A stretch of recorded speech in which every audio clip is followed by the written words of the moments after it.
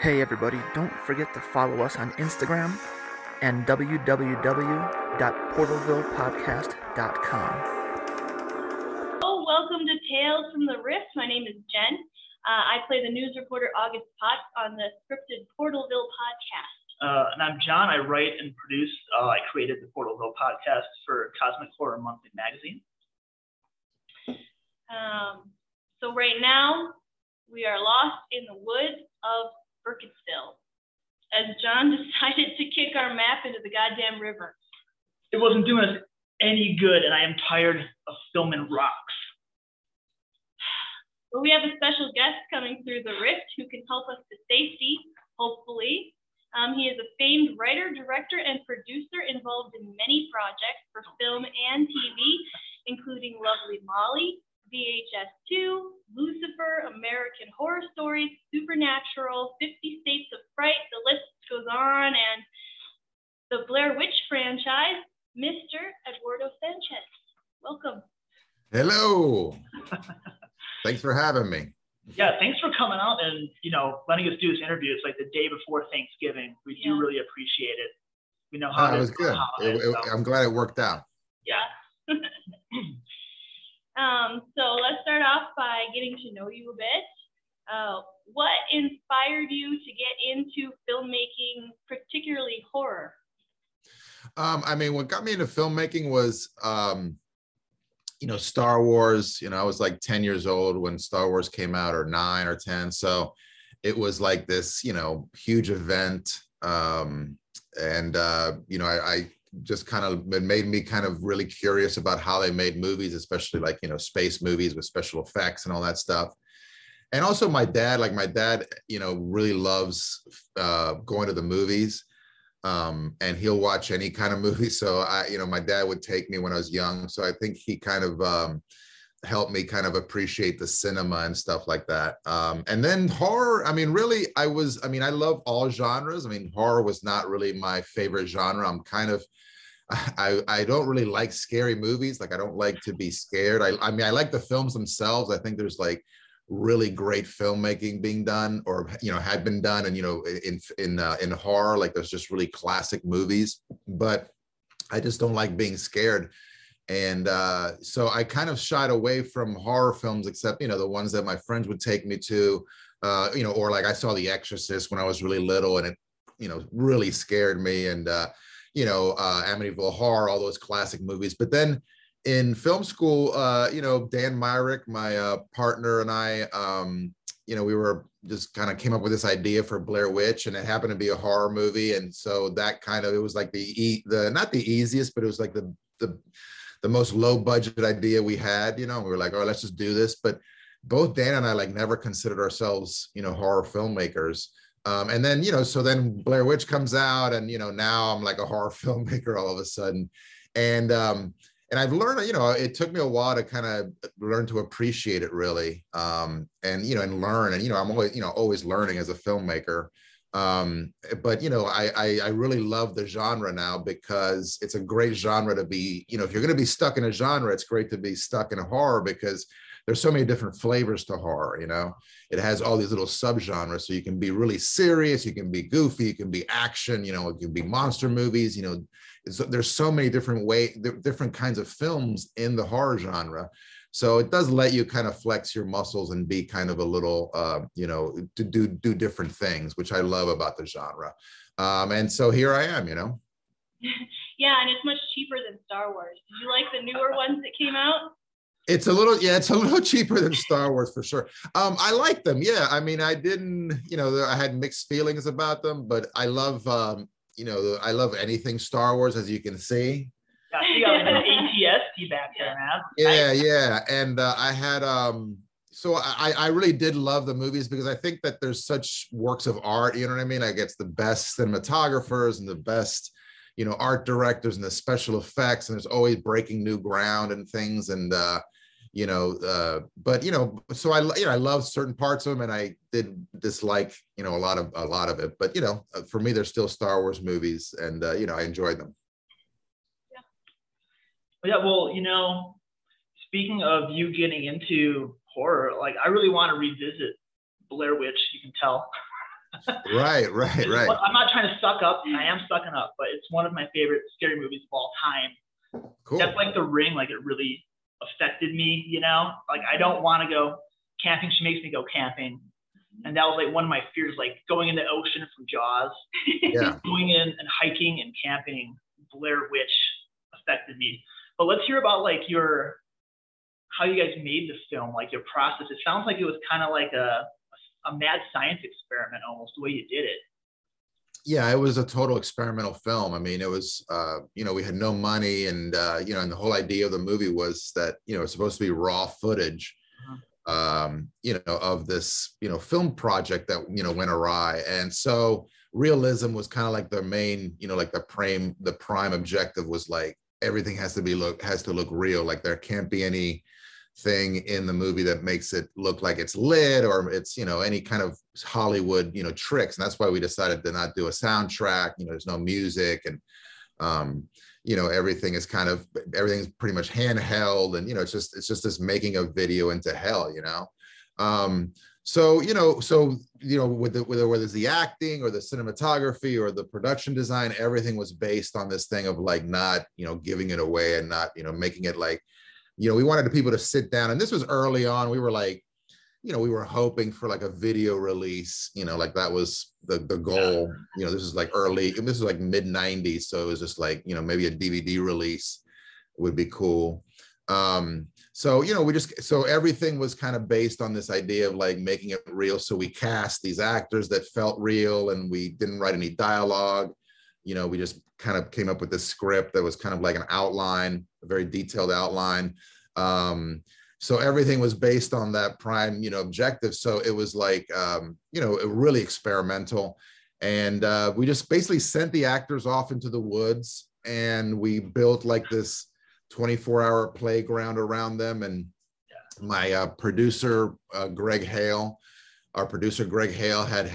he had gone through some military training, special forces training, and they had done these scenarios where they sent the soldiers out into the woods with, I think, just a compass, and they had to survive. And then they got picked up by like these, Russian guys, speaking Russian, like, simulating like being caught by Russians and taken to a camp. I mean, really hardcore. And he was like, that would be cool to, not torture the actors, but do a little scenario where they're actually out there, they sleep out there. And Dan and I were like, I mean, we always thought of like that we were going to leave the actors for hours at a time, because we did want it to be this very natural looking. We didn't want to be like, all right, action and cut, it wasn't that kind of movie. But we never thought of like leaving the actors out there at night, you know what I mean?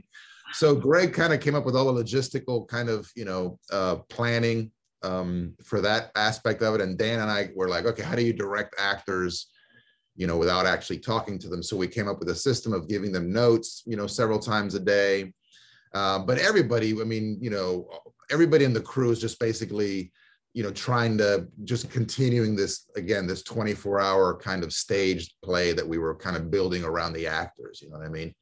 And, and it worked, I mean, but we were totally like, when we were making it, there were so many moments of doubt, as you do with any really real film. But for this, it was like particularly interesting, because we were like, what the hell are we doing? We were like, it's like you're sitting out there at like 2 a.m, waiting to drop off some supplies, or, walking out in the middle of the woods in the middle of the night after, pretending to be the Blair Witch. And, we kind of look at each other like, what the, either this is going to be like something really cool, or it's going to be like a comedy, because it's going to be like, the filmmakers running around the woods, look at that. They thought it would be scary, but luckily it worked out, and, everybody kind of just worked together, and, we made this film, and it, edited the hell out of it for, probably 10 months, and, came up with what we showed in the theaters. It was just so unique, like to have the perspective of the actor holding the camera and doing the camera with themselves and shaking it around, and it was something that we had never seen before, and it was so immersive and real. That's what made it so terrifying. You didn't have all the music and special effects and special lighting, and you're like, oh wow, this is real, and that's what's so terrifying. We have woods over here, and so it's like, and then there's a whole it spawned like a whole new horror genre in itself of like this found footage. Yeah. I just love it. I have a question. So I guess maybe it's a 2 or 3-parter. So how hard was it to find actors that could act realistic? And did they also know what they were getting into, coming into the movie? Did they know like how you guys were going to do it? I mean, they had an idea. I mean, first of all, we auditioned like almost like 1,000 people in LA and Orlando and DC. And really New York is kind of like, it's just a fertile ground for like this kind of acting, you know what I mean? And we decided early on that we're like, we're going to go with a combination. We definitely wanted like 2 guys and a girl, but, we would have probably been open if we had found like 2 really great, it was just kind of a matter of like finding the best actors that kind of played against each other, the best. And we lucked out and we found Mike and Heather and Josh, and it was difficult because you had to, even the auditioning process was kind of unique. We would basically, we kind of had a sheet of paper that we would pass around to people waiting in the, as they filled out their information, waiting for the audition, basically saying, look, this is a movie that's you're going to be out in the woods for probably 10 days. And if you don't like camping, do not audition. You're probably not going to be able to shower. And, we kind of, warning these people that this is not going to be like trailer, going to your trailer after that, a hard day on the set, or, in between takes. So for us, so, a lot of people, mostly people stayed. I'm sure some people left, but they were, and also we told them that once they got into the room, just get ready the audition starts as soon as they open the door. So instead of like having hey, how you doing? Shaking hands and stuff, we had them sit down and we immediately went into like this fake scenario of like, that they were like a prisoner, at a parole board hearing, and so they would come in and we'd be like, whatever it was, Josh Leonard, you come here, after serving 5 years of a 12-year sentence, and come in front of this parole, but kind of setting it up, the parole board, and we wanted to give you an opportunity to tell us, how you felt about your, incarceration and all that, rehabilitation, and we just let them go, and obviously the really good ones would like immediately get into it and immediately kind of, we'd ask them questions, follow-up questions. Some people were like, kind of looking around like, is this the right, what the hell what am I doing, and then we would switch up. We would be like immediately going to like, oh, congratulations, Mr. Leonard, you've just, scored a perfect 10 on that vault or whatever. How do you, or that dive, how do you feel? And they'd be like, oh, I felt great. You have to make it up. So, we kind of weeded people out, based on, just ability and kind of just style, like, and we kind of started grouping them together and doing callbacks. And basically we would just we would just do combinations of 3 actors and we'd put them through scenarios. And I think that was for Mike, Josh, and Heather, going through that process gave them, clues as to what we were planning, because we were playing around with some of the scenes. Like I remember one of the scenes was, we would, we did the scene when Josh is calling out to them in the woods, from the woods, and so we would have like the one of the males and one of the female actors, and another actor yelling. I don't know if we played the other, but basically just get their reactions to how their interactions while their friend is calling out for help. You know what I mean? So that was a scene that they kind of figured, okay, I think there's some things like this is going to happen in the movie, but we never showed them the script. Once they came to Maryland, we basically put them up in a hotel and we gave them like a little mini film school, like how to load the cameras and, how to, tell when the batteries are charged and, just the kind of the logistical kind of information. And also a little bit, about, cause we had a 16mm camera, like Heather was supposedly shooting her documentary on, on a CP16, which is like 16mm film. So, Josh had to know how to load the film. the camera and, and focus it and all that and properly expose it.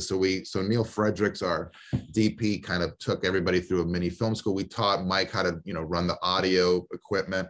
Yeah. And Heather, we just gave her, we wrote up a bunch of like the mythology of Blair Witch as best we knew, like just kind of an information dump of like what's going on and there's been going on in these woods. And then she was the only one we gave this information to. The other two didn't know anything about the Blair Witch. So, we just kind of set them up, and then we also kind of let them. We were like, we'd love to use your real names, and we'd love to use as much of your own kind of experience, in the character as you want. You know what I mean? Bring about, whatever, just so there's not this level of like trying to remember the person's character. Yeah, you're literally just there's more it's a little more personal, you know what I mean? And they were cool with it, and really, man, I mean, the three actors, like I know people like, they could really never get enough accolades as far as like I'm concerned. Like they really made that movie, and we lucked out. We lucked out when we got those actors, and they were willing to do everything that we asked them to do. And so that's kind of like a long-winded explanation, kind of just kind of a rundown of how we did it. But again, it was like a lot of it was a lot of favors being called in, and most of the people, we were all friends, and it was a very small crew, and we all did everything. And so that was we crazy glued this production together. That's pretty amazing that you were able to find such great actors that people don't recognize and know. So then when you put them on like the wanted posters, people are like, oh, this is real. And it was like, and it caused people to actually think they were missing people. Like and I want to say like what she said, like did such a good job at casting. And I've seen like lots of found footage movies, after this, and like not everyone can do such a realistic job. So you guys did really well out. Like they were excellent. Did you get No, I mean, it was like key, like for us, that was, like Blair Witch was like everything that was negative about an indie film was a positive for us. Like an indie film, like you can't afford to have like known actors because, you can't afford, to pay them. For our film, it's like we couldn't have had known actors. They had to be completely unknown. I mean, it's like other movies spend millions of dollars on lighting the woods. Like, well, we couldn't light the woods like that. We were trying to be realistic. So the casting was definitely something. I mean, obviously it wouldn't have worked, with somebody that audiences knew of, Exactly. And also the internet was like just small enough, but yet large enough to like spread disinformation, but it didn't have a Facebook. You couldn't check up on Heather Donahue or Mike Williams or Josh Leonard. You couldn't look up their Facebook page, and so but there, so it was, it was a fun time, and it was a good, the internet was like a kind of the wild west at that time, and we took advantage of it for sure. Did you get in trouble at all for your missing person marketing stunt? No, you know what? I mean, that was, we didn't get in trouble for anything. I mean, the most we got in trouble was like, I mean, and that was kind of one of the things, like when we were about to enter Sundance, we had this big kind of discussion as far as like, what do we tell people? Do we enter as a documentary, or do we enter as a narrative, as a feature film, as a piece of fiction? And, we never thought we were going to enter as a documentary. And that was like a big thing for us. Like how much lying, I mean, the movie is a lie, but every movie is a lie, I mean, obviously you have to suspend your, there's no such place as, the Star Wars world, you know what I mean? Those are all actors, and we all know that. But lying on this level of saying, no, this could be real footage, this is, the whole movie was kind of based on that. So we always like went back and forth as far as like how how much do we lie? You know what I mean? Yeah, what And kind of boundary do you want to push, you know? yeah, and we all we didn't want the audience to come back and like really hate us and be like, oh my God, they lied to us or whatever. So we went in kind of saying, yeah, it's real, but it's no, of course it's not real. You know what I'm saying? Like, you know, we never, but then Artisan, like the company that bought the movie, they were like, no, we're gonna play it as real. And we were like, can you do that? You know, kind of the same question you had is like, can you do that? Like, is that allowed? And they're like, oh yeah, it's completely allowed. I mean, you know, who's gonna enforce that? You know what I mean? So for us, it was just, you know, it was just a lot of like, again, like kind of like, I hope we don't get in trouble, but no, we never got in trouble for really anything. I mean, the only, you know, we did get a lot of people like calling and asking about, I can't find any information on these missing filmmakers, and you know, what can you give me? And it's like, well, no, dude, it's not real. That's why you can't find any more information on it. So we did get a lot of that stuff, and but it wasn't, legally. I don't know how, but we didn't get into any trouble. Very nice. I love that part. I was just like, oh man, because you have to find someone who's so good, but like you don't know who they are. And then I think the time period, the 90s, was like, that's when you could get away with it. Because like you said, Facebook and stuff, you just can't make anything that good anymore and make it believable, you know? So yeah. But I mean, New York City, though, New York in general is still, you can find some amazing talent there that hasn't done anything. That was kind of our thing, is like we were looking for non-union talent because we couldn't have done this as a union shoot, obviously. There would have been a lot of meal penalties incurred. But New York is still, I mean, like my other film, Lovely Molly, I kind of went on the same approach where I want to find somebody completely unknown.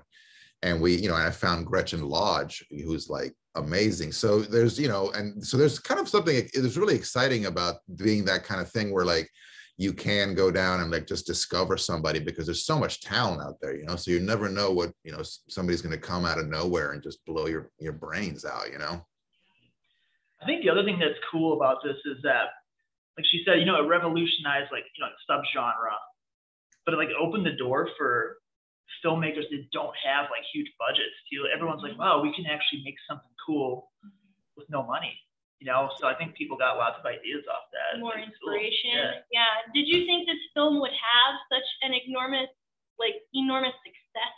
You mentioned a financial struggle, had around $60,000 for budget, and then the film went on to make almost $250 million and inspire a whole new genre, and then sequels and a video game now. So did you ever think that it would lead to all of that?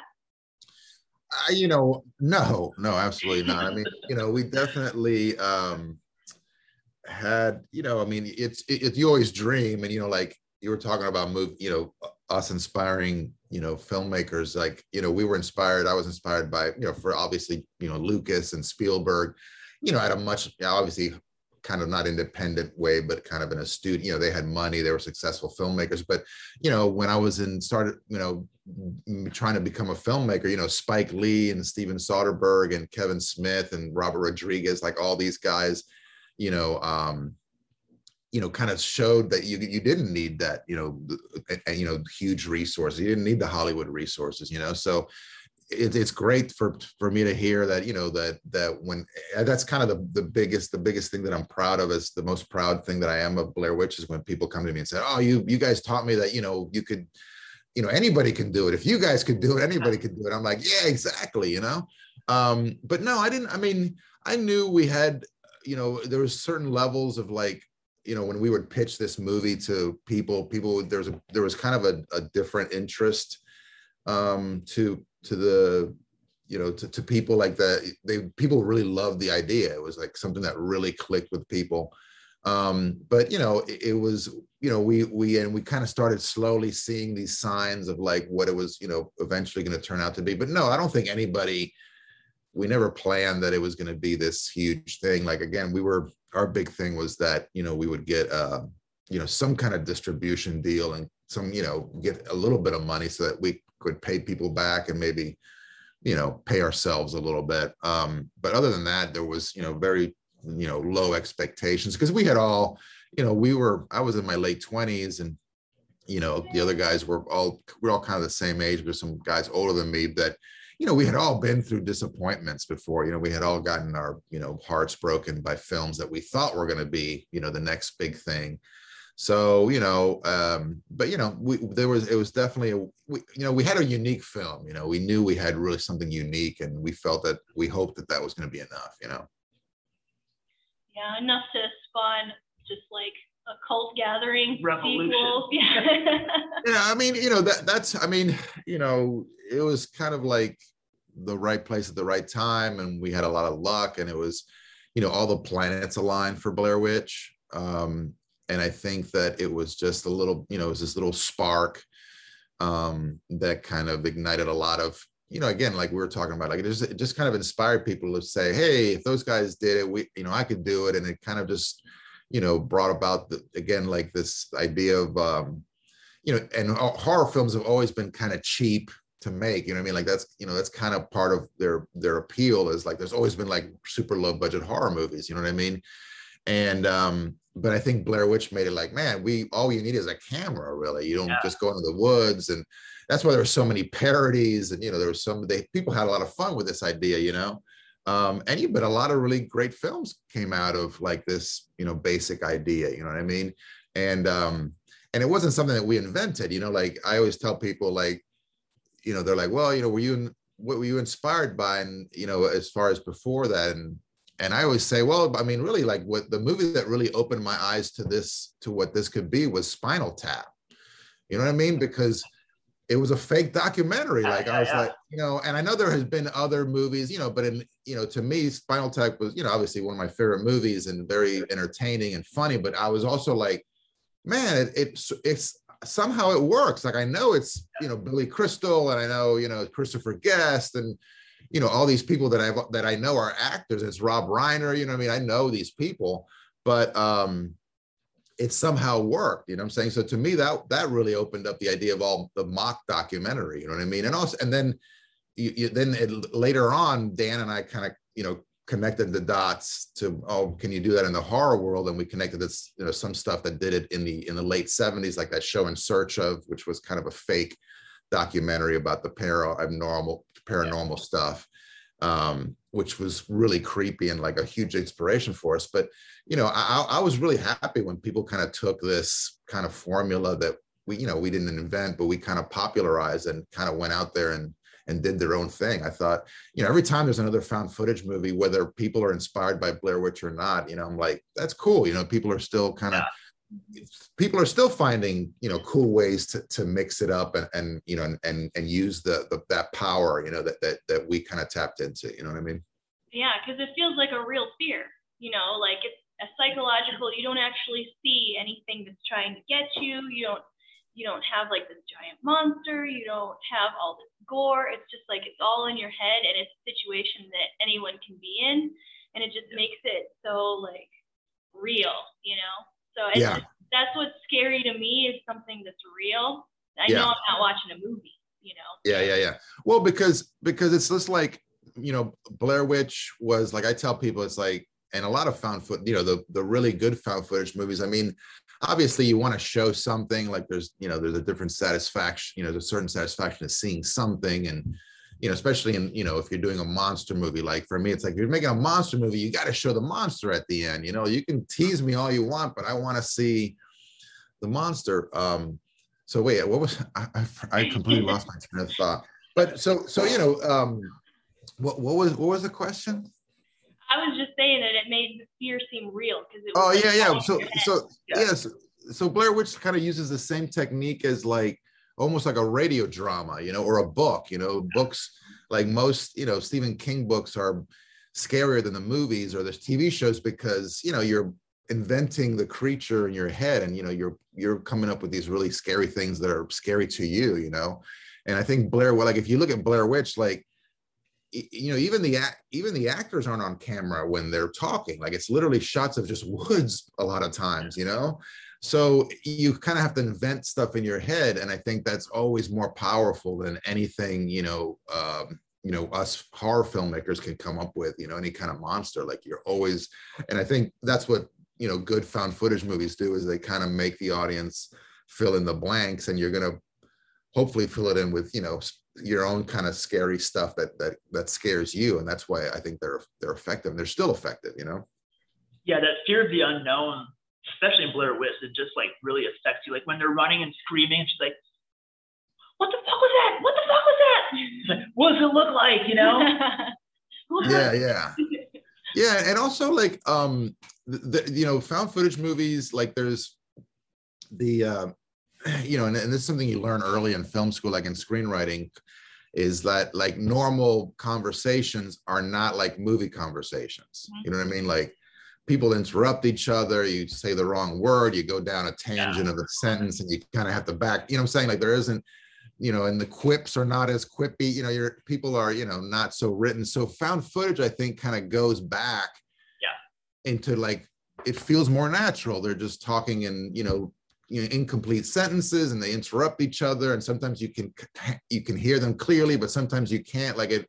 And I think that is what is part of the formula that like makes your brain click into like, hey, this is really happening. And it constantly, even though it's not real, it constantly tricks you into believing it's like the same thing as a documentary. You know what I mean? And I think that's kind of part of the formula that makes this subgenre so effective. Yeah, like when they were like yelling and screaming at each other and fighting and angry, I was like, oh man, I feel it. I feel angry, So. Yeah. No, and also the moments of quiet and like no music, like, most films, like, it's just music is always has always been a part of filmmaking, even from the very beginning. So taking that out, like kind of gives you, it definitely leaves like it gives you a weird sense, like a weird, like that you're not watching a movie, you know what I mean? So I think that's part of it too, even though now like all found footage movies now have, soundtracks, which is great. The genre has evolved, and that's my favorite thing, is to watch like the new filmmakers kind of tackle original ways to do, found footage. That's really what excites me about, is that people are still, like I said earlier, still doing like really good stuff with it, But in Blair Witch, you didn't have like that swelling music coming to know that you should be tense. Yeah, I mean, like your life's not narrated with music, so it's just so close to home. Yeah. Yep. Absolutely. So I wanted to mention that you transitioned from indie to corporate filmmaking quickly. Do you feel like you had less control or more pressure in the process for like sequel projects? Yeah, I mean, the thing about, Blair Witch, and I still get people who like text, like message me, hey, I want to do a Blair Witch, whatever. And, can you, or I want to show Blair Witch, can you give me permission? I'm like, dude, we haven't owned Blair Witch since we signed the deal at Sundance, that's kind of the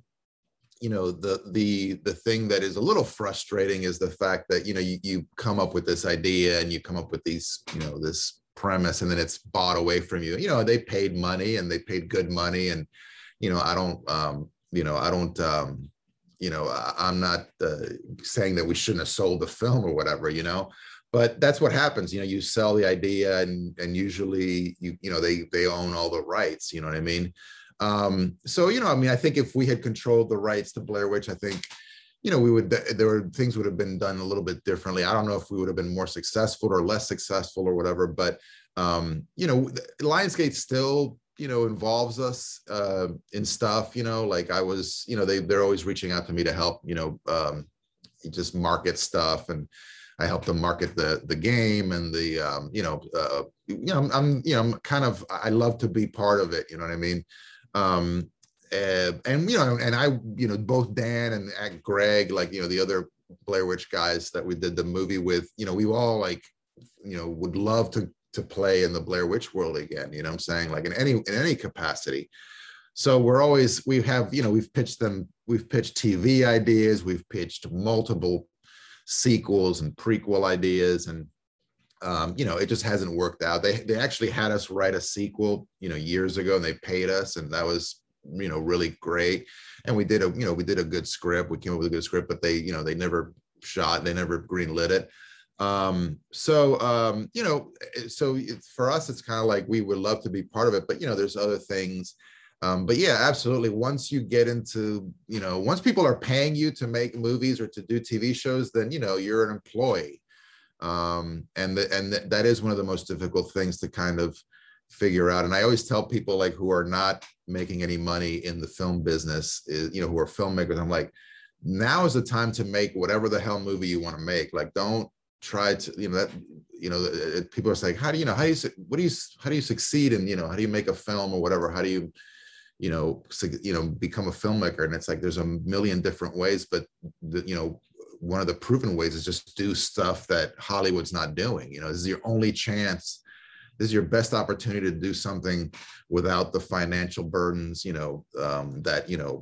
that making movies or TV shows for millions of dollars brings on you. It definitely constricts you, constrains your artistic choices. I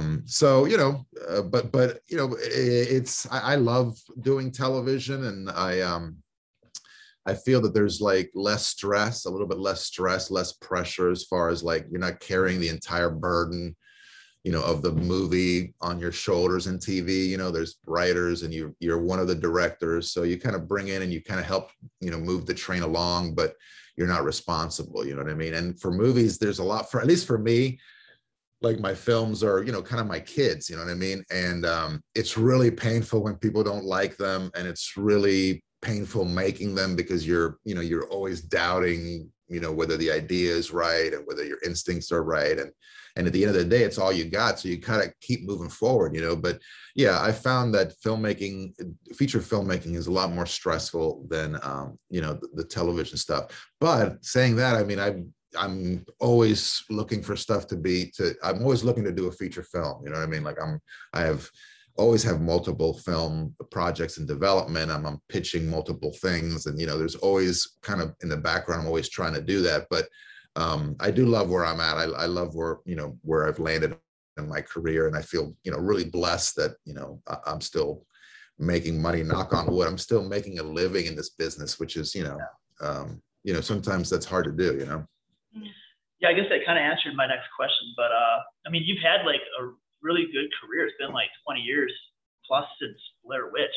Yeah. A lot of projects to do in TV now. Yeah. You actually just mentioned it. I was going to ask. So I was IMDb stalking, and it said that you guys had like a Blair Witch TV series, like you just mentioned. You pitched it. Are you guys still working on one? We want the scoop before Fangoria again. Scoop. Yeah, no. I mean, look. I wish I had Blair Witch news. I wish but I don't. I mean, look again. Like because right now. Greg Hale and I are still partners at Haxan Films. Everybody else is kind of doing their own thing. We're all still friends and very friendly and stuff, but Greg and I are the only ones left of the group. And we've pitched TV ideas. Anytime there's any kind of opening that people are like, oh, they're interested in hearing, a pitch on this, or somebody's interested on anything with Blair Witch, it's like we feel like, we owe it to ourselves to kind of get in there and say, hey, what about, us or whatever. And it hasn't worked out, but we have so many ideas. We have some really, cool, which I think would make great TV shows, and also movies. Before, around the Sundance days when we were like just starting to see that the Blair Witch was going to, be at least successful enough to have maybe a sequel, we always thought about, what Blair Witch movies do we want to do? So all those ideas are still there, and I'm sure Dan has a ton of ideas as well. Again, like it would be great to play in that, again, in that playground that we created, you know what I mean? But again, it's not up to us. But I think hopefully eventually we'll end up, at least, I mean, because a Blair Witch TV show kind of makes a lot of sense, right? Like it's just, Yeah. and but they've been, I've heard because we hear little rumors about, hey, they, we pitched them this and this, so they've been looking, honestly, it wouldn't surprise me if they came and they're, they already had one and they're about to, I don't know, go into production. I guess I would have heard something about it, but nothing surprised me because they are always doing new stuff. Like they have that Blair Witch Escape Room now in Vegas, which I think is great. So I love the idea that this thing we created continues to kind of grow and kind of expand, you know what I mean? But I do wish that we were, that we were more of a part of it. But again, it's like, like I said before, I'm pretty happy where I'm at. I can't complain about where I'm at in my, in both personally and professionally. So, yeah. I mean, there's a trade-off between if you control everything, now you're responsible for, you have less stability, you know what I mean? And then when you're not indie anymore, now you're corporate, you're like, okay, well now some of the responsibility is shared, and not all of it's on my shoulders. I've got more stability. So it's kind of a trade-off. Like I have, less like voice in all these voices, but at the same time, it's more stable and allowed more things to happen. So. Yeah. Well, and also like I'm doing, like right now I'm prepping a short film that hopefully I'll shoot in January here in Maryland. And it's for this feature film anthology that we're doing that I was very blessed to have been invited to be a part of. And and that's like, the short films are kind of a fun way to again kind of do exactly what I want to do and push the boundaries and kind of again be your own boss. It's fun. It's a little bit more like film school, these short films that I do every once in a while. And I am able to do that because I can make a living in the television and world, and I can if an opportunity comes around that maybe I'm not going to make as much money, but I can do something cool, I can jump on it, so it's again, like I feel blessed that I'm here, and then the short film I think is going to be really fun, and again it kind of takes you a little bit out of the corporate mentality a little bit for a little, even though you are getting, somebody is your boss, somebody is financing it. There's they're not looking over your shoulder, they're kind of like, just, make the movie and send it to me and we'll put it, whatever. So, it's still fun. It's still fun to do that stuff. And it's great that I'm able to do that every once in a while, Yeah.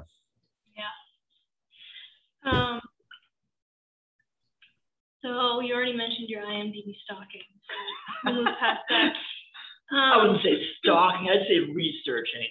Yeah. I mean, that's kind of what IMDb is about, right? It's just, I got the pro account. You got to use it for something. Get a little more detail. Yeah. So I wanted to ask, what is the strangest, funniest, or scariest story that you can tell us from the set of any film that you've been a part of? Wow. I know. Yeah, you have a huge career. Usually we get just like one story. Yeah. You're like our biggest guest so far. You've had a ton of stuff, but man, the scare, one of the scariest things is and it's still scary, is when somebody gets hurt, like when a stuntman gets hurt, or especially one of the actors gets hurt. Like that's like a nightmare, that's what you want to avoid. And it's, hasn't happened that often, but sometimes you get into this crazy schedule in television and in the indie world where I'm from, you got to move quickly, and sometimes people make mistakes, or it's the end of the day and you've been moving at 100 miles an hour the whole day, it's but there's nothing like that. It's just, you feel like because it's you feel responsible. I feel responsible because I'm like, well, I'm the one that made up this thing of being thrown across the room. It's sort of my, I'm the one that's planning this. And so, so that's, it still happens every once in a while. And that's the worst thing, you know what I mean? And then the scariest thing, like, as far as like really feeling scared, was when we were I don't think we were shooting Blair Witch yet, but we were out at the house that, you know, the end of the movie happens.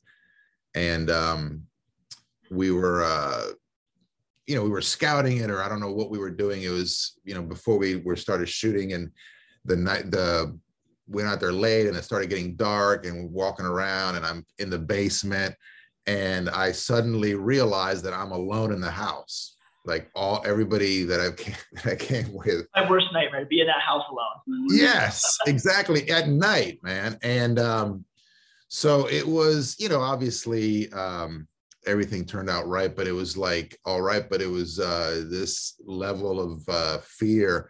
And it's kind of like, you know, and this is before we shot anything in that cellar. And I think that every time I see the end of Blair Witch, I kind of flash back a little bit to that moment where I was in that basement, probably staring at that same corner, and realizing I'm not hearing any footsteps upstairs. Like, I'm not hearing there's nothing, I can't hear anybody talking.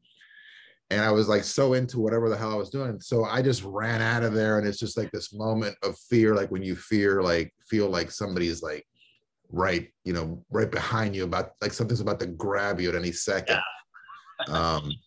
So that house really freaked me out. And then again, like when I was editing the Blair Witch at the end, I was editing by myself late at night at the editing in our offices in Orlando.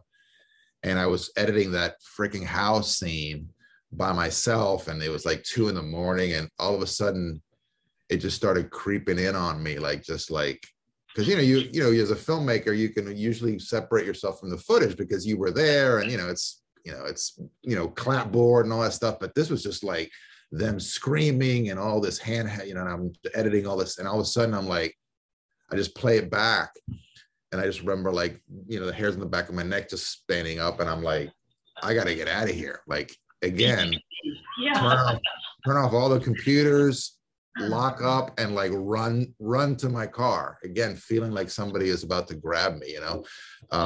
It's weird that the Blair Witch gave me those moments, and because it is, and again, it was even though we made the movie, it was still a really effective movie to us, as far as fear was concerned.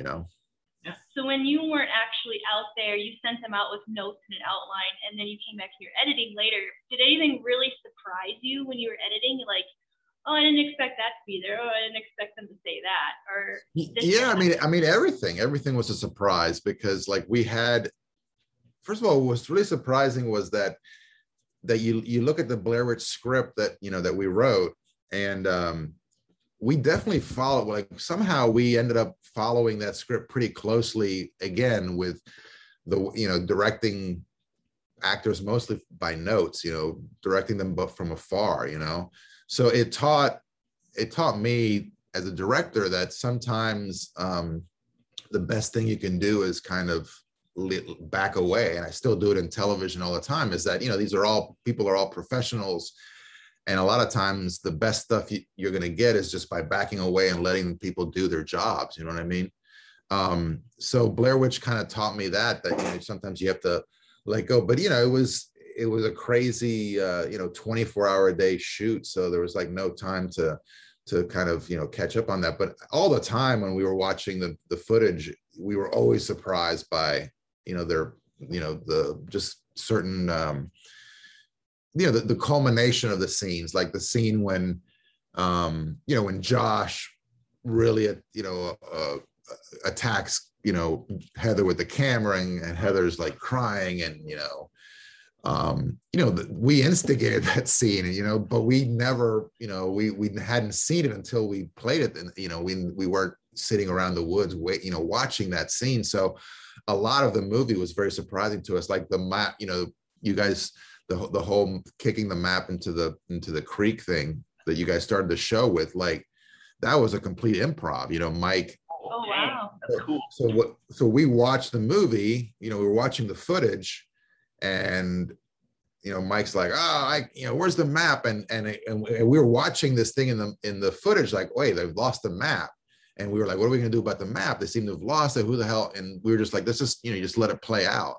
Yeah. And Mike was like, I kicked that map into the creek, and for us, that whole scene was like, we were watching it as an audience member. And I think, that was one of the first moments where we were like, man, this could be really effective if we're already being sucked in, and we're the directors of this movie. That was a happy accident.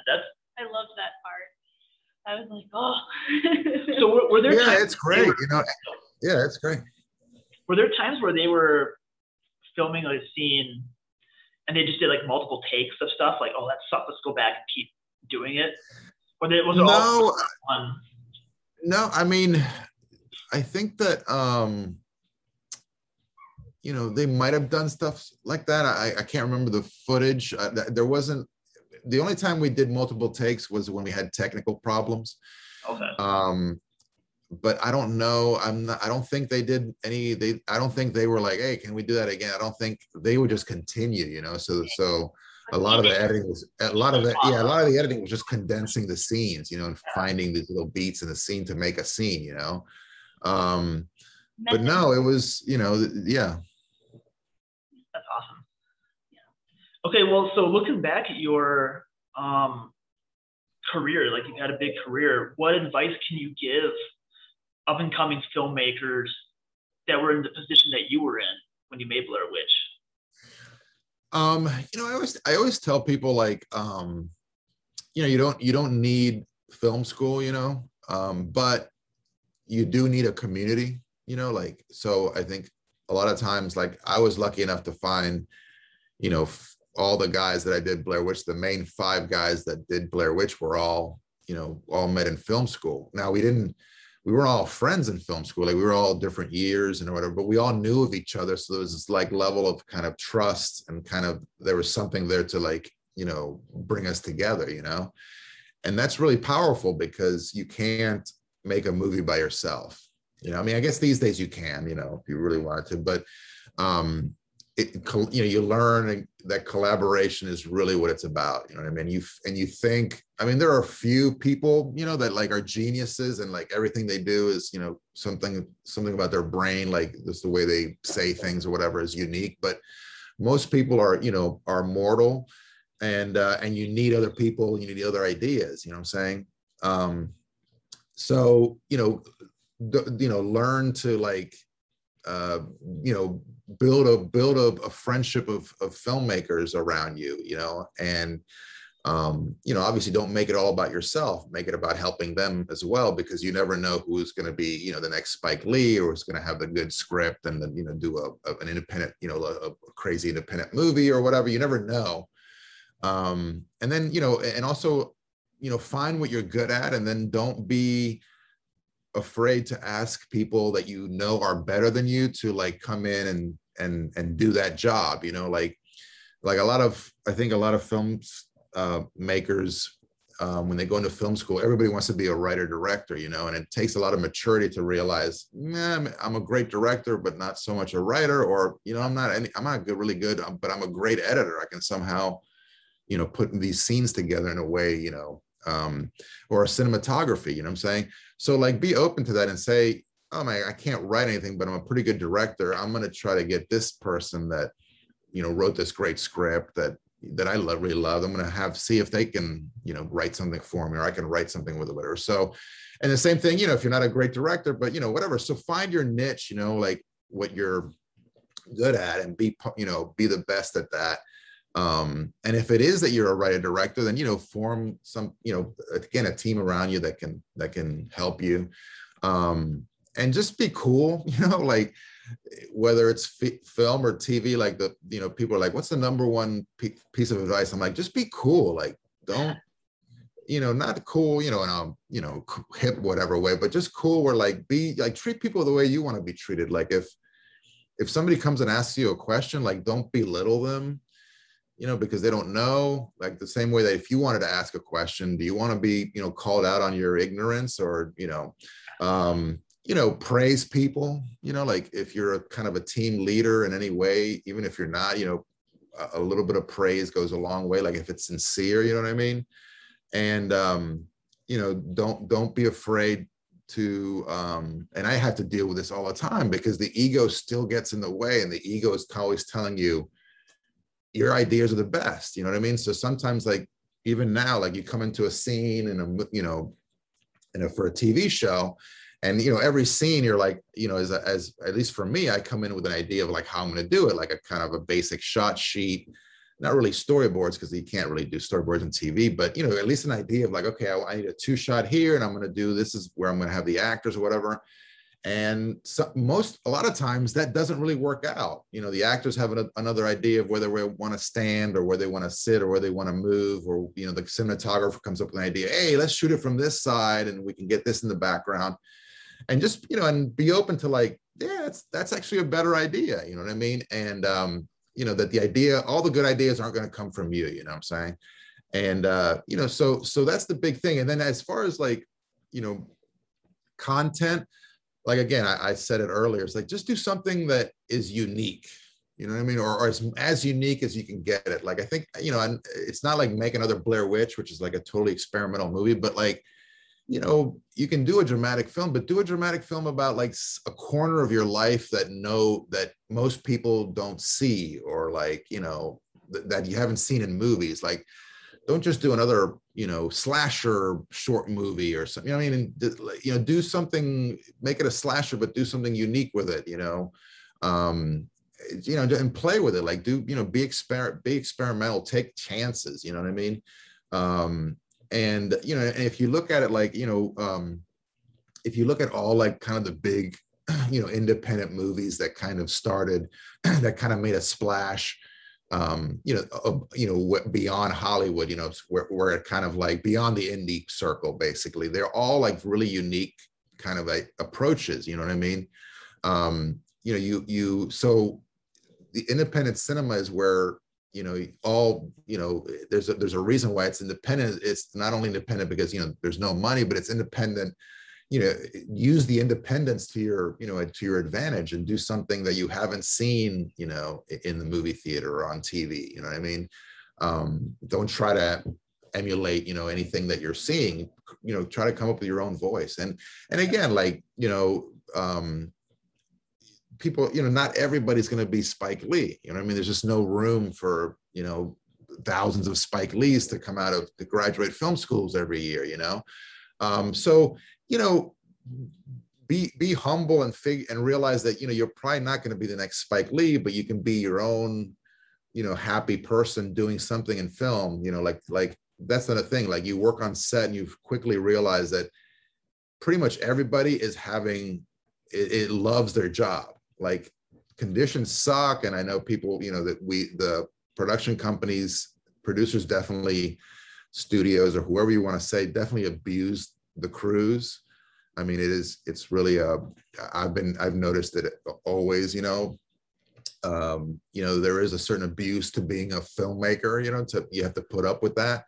But everybody on set loves what they're doing, so realize that it's not all writing, directing, it's not all producing. There are like so many great and, artistically viable and creatively fulfilling jobs in the film business, at all levels. I mean, you rarely see somebody who's like, is disgruntled. I mean, seriously, there's, if you give off positive energy, I'm always surprised by how all the crews are so similar, just people who are like, want to do a good job, and they don't want to get, they just want to be respected. And, so, that's kind of my long-winded, response, but mostly just be cool and try to find a unique, again, a unique aspect of something that about to write about, to write and make movies about, Well, I think that's the hardest step, right? The first step, that one's hard. Like, find something unique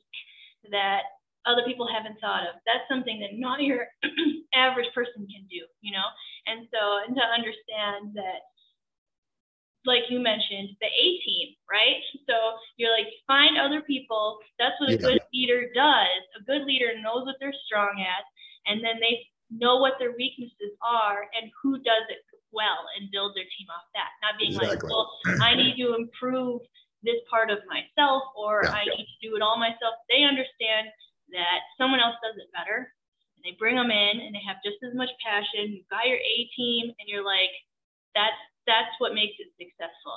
That's what a great leader is. People don't want a boss, they want a leader. Yeah. Well, and also, and you know, and like a good example is my partner Greg Hale. You know, when we met in film school, he was, you know, he's a really great filmmaker. He's a really great director. Like his films were some of the best films of my time there. I mean, really.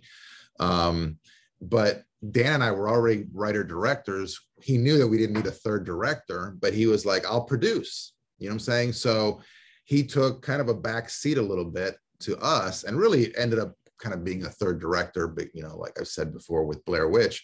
But you know, be willing to do that, you know, like saying if you find an idea, like again, if you can't come up with that cool, if you're like, oh my God, I can't come up with anything that's inspired me, but you read somebody's script and you're like, holy crap, because that's what Greg did with us. Like as soon as, you know, Dan pitched him Blair Witch, he's like, I'm in, you know what I mean? So if you get inspired by that, you know, be cool and like find where, you know, you can, what part of the team needs filling and try to fill that in, you know what I mean? Because you never know, you know what I'm saying? And it, you know, it just helps to kind of, again, people say it all the time, it's all about who you know, but it really is all about who you know.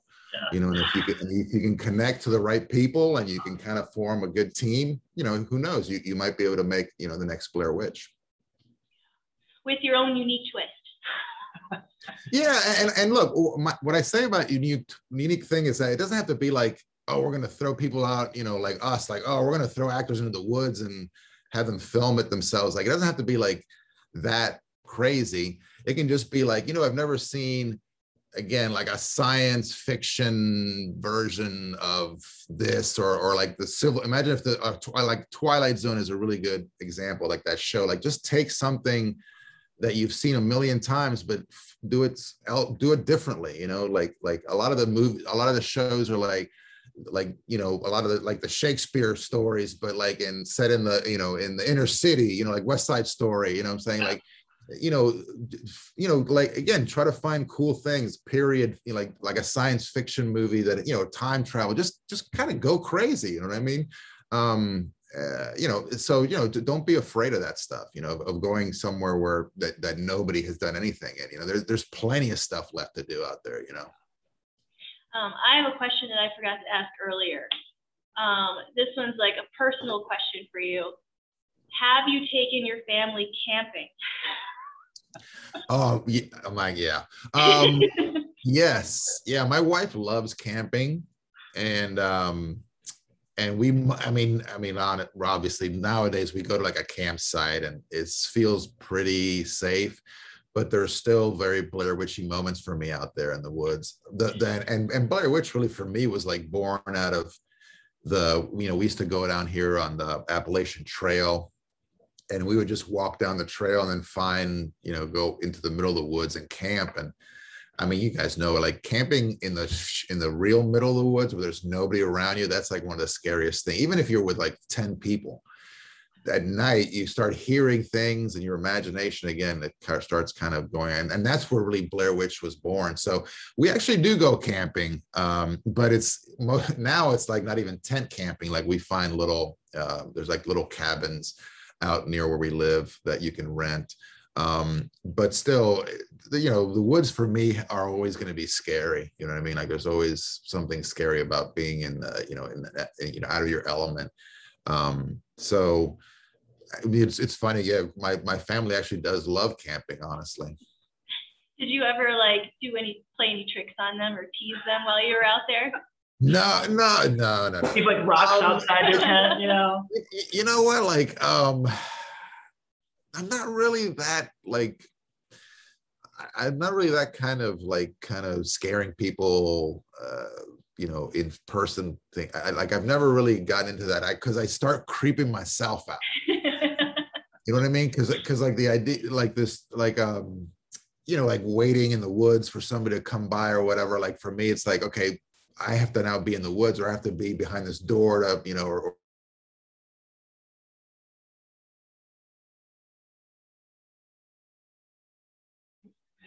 but no, I just don't. No, I mean, I just don't play with that with fear like that. You know what I mean? Like,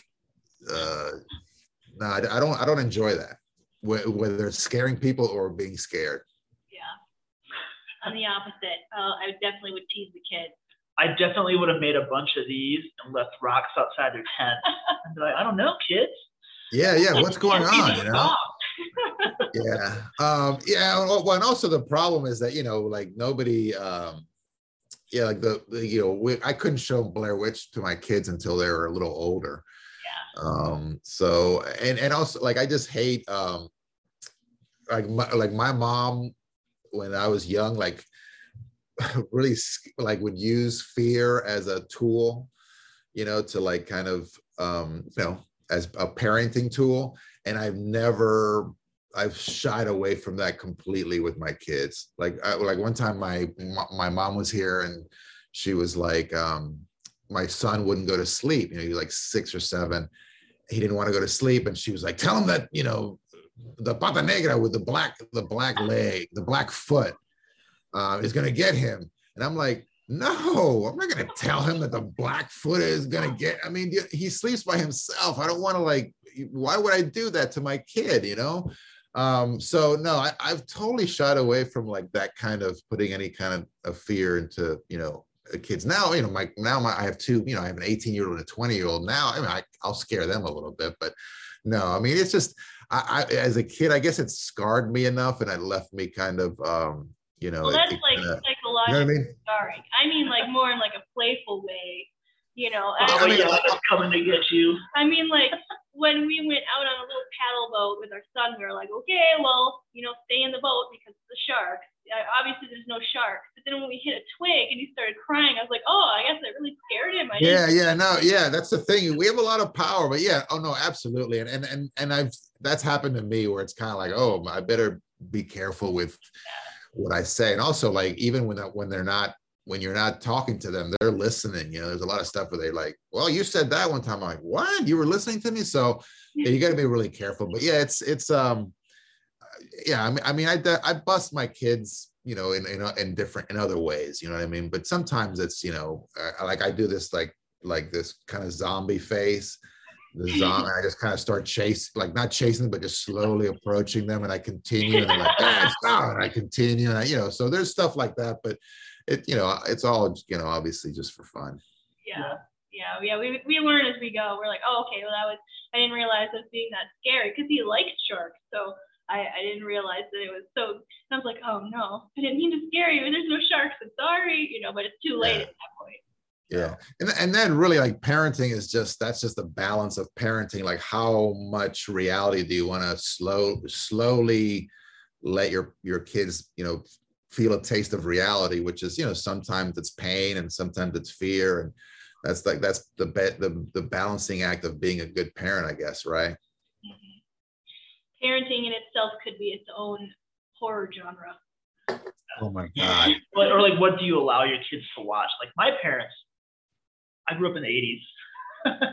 I saw so many movies. Now looking back, I'm like, they let me watch like Jaws and Dark Crystal, all these crazy movies. I'm like, those scarred me, gave me nightmares. Like Exorcist, like he mentioned. Yeah. Yeah, I mean, like because you know, it was just different back then, man. Like when I watched The Exorcist, and I've told the story a million times. It's like it was like a documentary. Like we watched it as a family. Like it was like, hey, The Exorcist is going to be on TV. It was the first time it had been on TV. It's like late 70s, and we're going to sit around. We're going to watch this. Like it's going to be like like a lesson.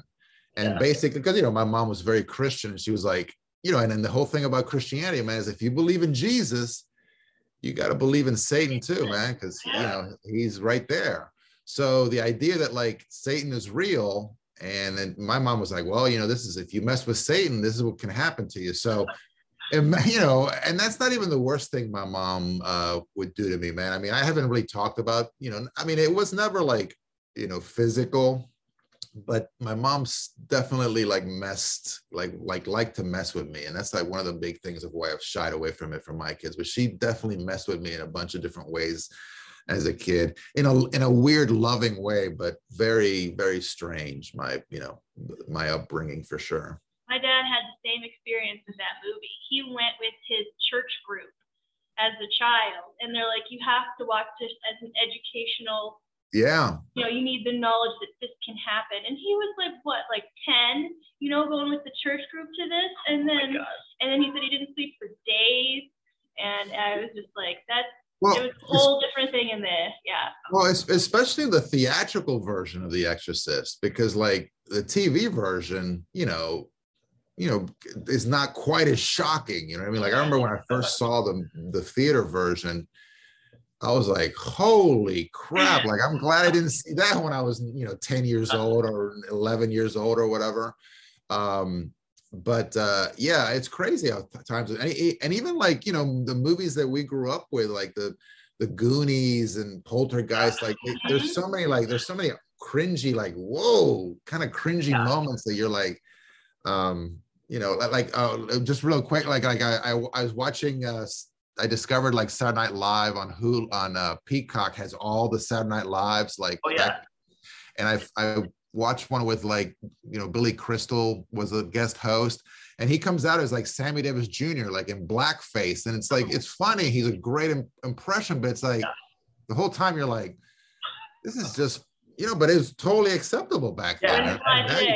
Now you can't get, you can't get away with it, but so there's so many moments like that like that we didn't have any guardrails back then. You know what I mean? It was, it's amazing we didn't all come out, completely as psychos, the stuff that we watched, Maybe we did. We're just covering it up really. Well, psychos don't know they're psychos. So.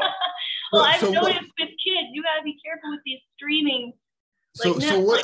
So how do you do with your kids now? Like what? Like okay, well, first of all, we learned the hard way that streaming PG movies doesn't necessarily mean they're PG if they were made like 40 years ago, because it didn't have. Right. So like they'll be like, oh, family classics, and it brings on their Indiana Jones, and and it's got like someone's face melting, and like, what? No, turn that off. Not PG-13 really anymore. No, it was PG back then, and so you got to be really careful when because Netflix and Amazon, they'll just group all the PG stuff together as being a family movie, but movies from the 80s that had a PG rating, they're still not. Well, there's this one time we put on. It's like Cinderella. Yeah, Cinderella is set, right? So we're letting our daughter watch Cinderella.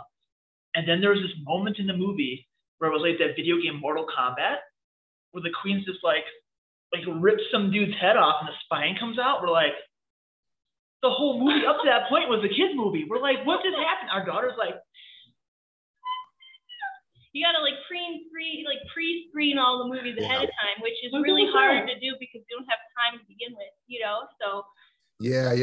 I mean, my kids grew up like, streaming came in like halfway through, but I started them just watching DVDs, and there's like Time Bandits and a lot of the movies that I loved as a kid. Is like, all those 70s and 80s movies, man, have something in there. Again, like the face melting and Raiders of the Lost Ark, and then the Temple of Doom, where he rips that guy's heart, and it burns in his hand. So yeah, I probably showed my kids a lot of stuff that they shouldn't have seen. But so far, luckily they all turned out all right. So hopefully I did a good job. But yeah, you can never be, perfect. And again, the shit we saw when we were kids, and we turned out half normal. So yeah. My mom still plays it safe. She just only watches animated. Still just to play it safe. but again, like you were saying, even the animated stuff, like especially. It's like, what the hell is that? And even like Rudolph the Red-Nosed Reindeer, you're like, what the hell is this teaching? What kind of lesson is this? That, oh, now your red nose is works for us, so we're gonna accept you. It's like, it's just so cruel. It's like, what kind of lessons are we teaching our kids with this Christmas song? But anyway. And now I'm going down the rabbit hole with Yeah. her 7-year-old daughter and reading her old Disney books and being like, well, this book's gonna disappear. Like the Snow White one, we're like, she was so beautiful and wanted the prince, and I'm like, nope, that one's gonna disappear. I'm like, you're more than just a prince's muse, you don't have to worry about being the fairest in the land. I'm like, where'd my Snow White book go? I don't know.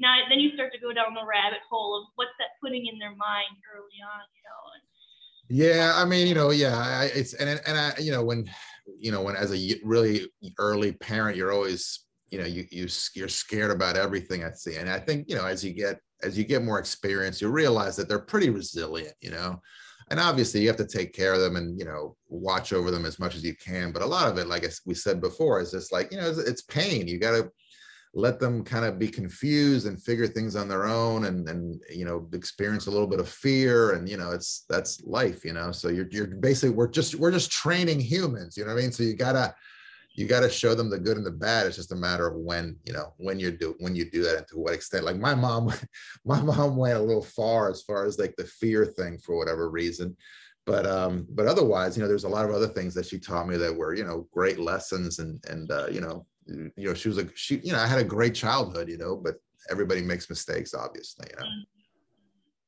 Yeah, and then your leadership principles, they all come back to you as a parent. You know, you're like, okay, well, this is the part that I'm not good at.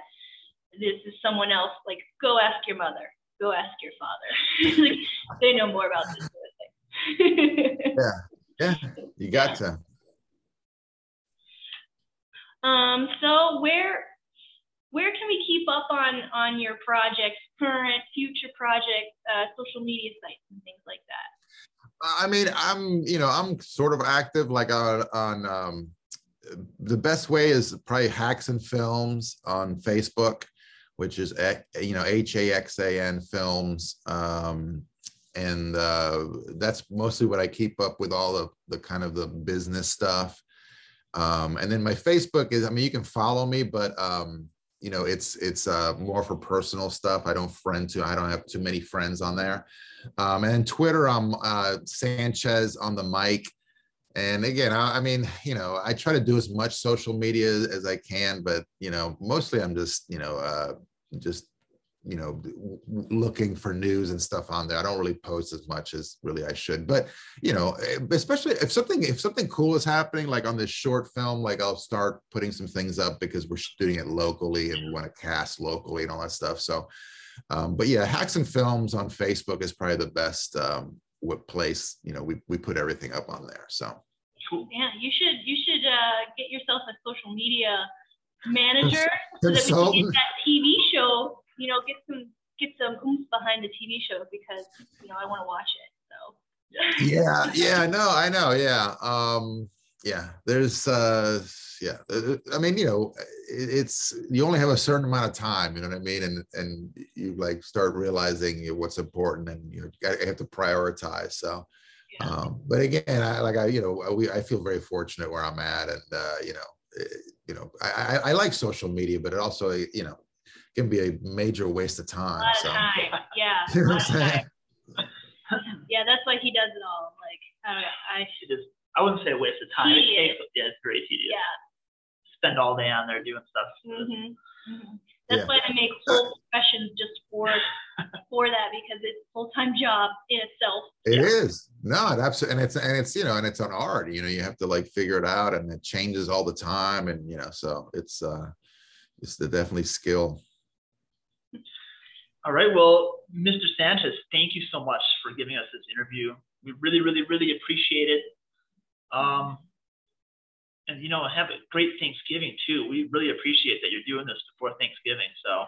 No problem. Glad I could squeeze it in. Yeah. Thanks for having me. It was fun. Have a good Thanksgiving, and, invite me back whenever. Cool. Oh, I'll take you up on that. Sure. All right. Looking forward to it. Yeah. Thank you, and have a wonderful Twilight.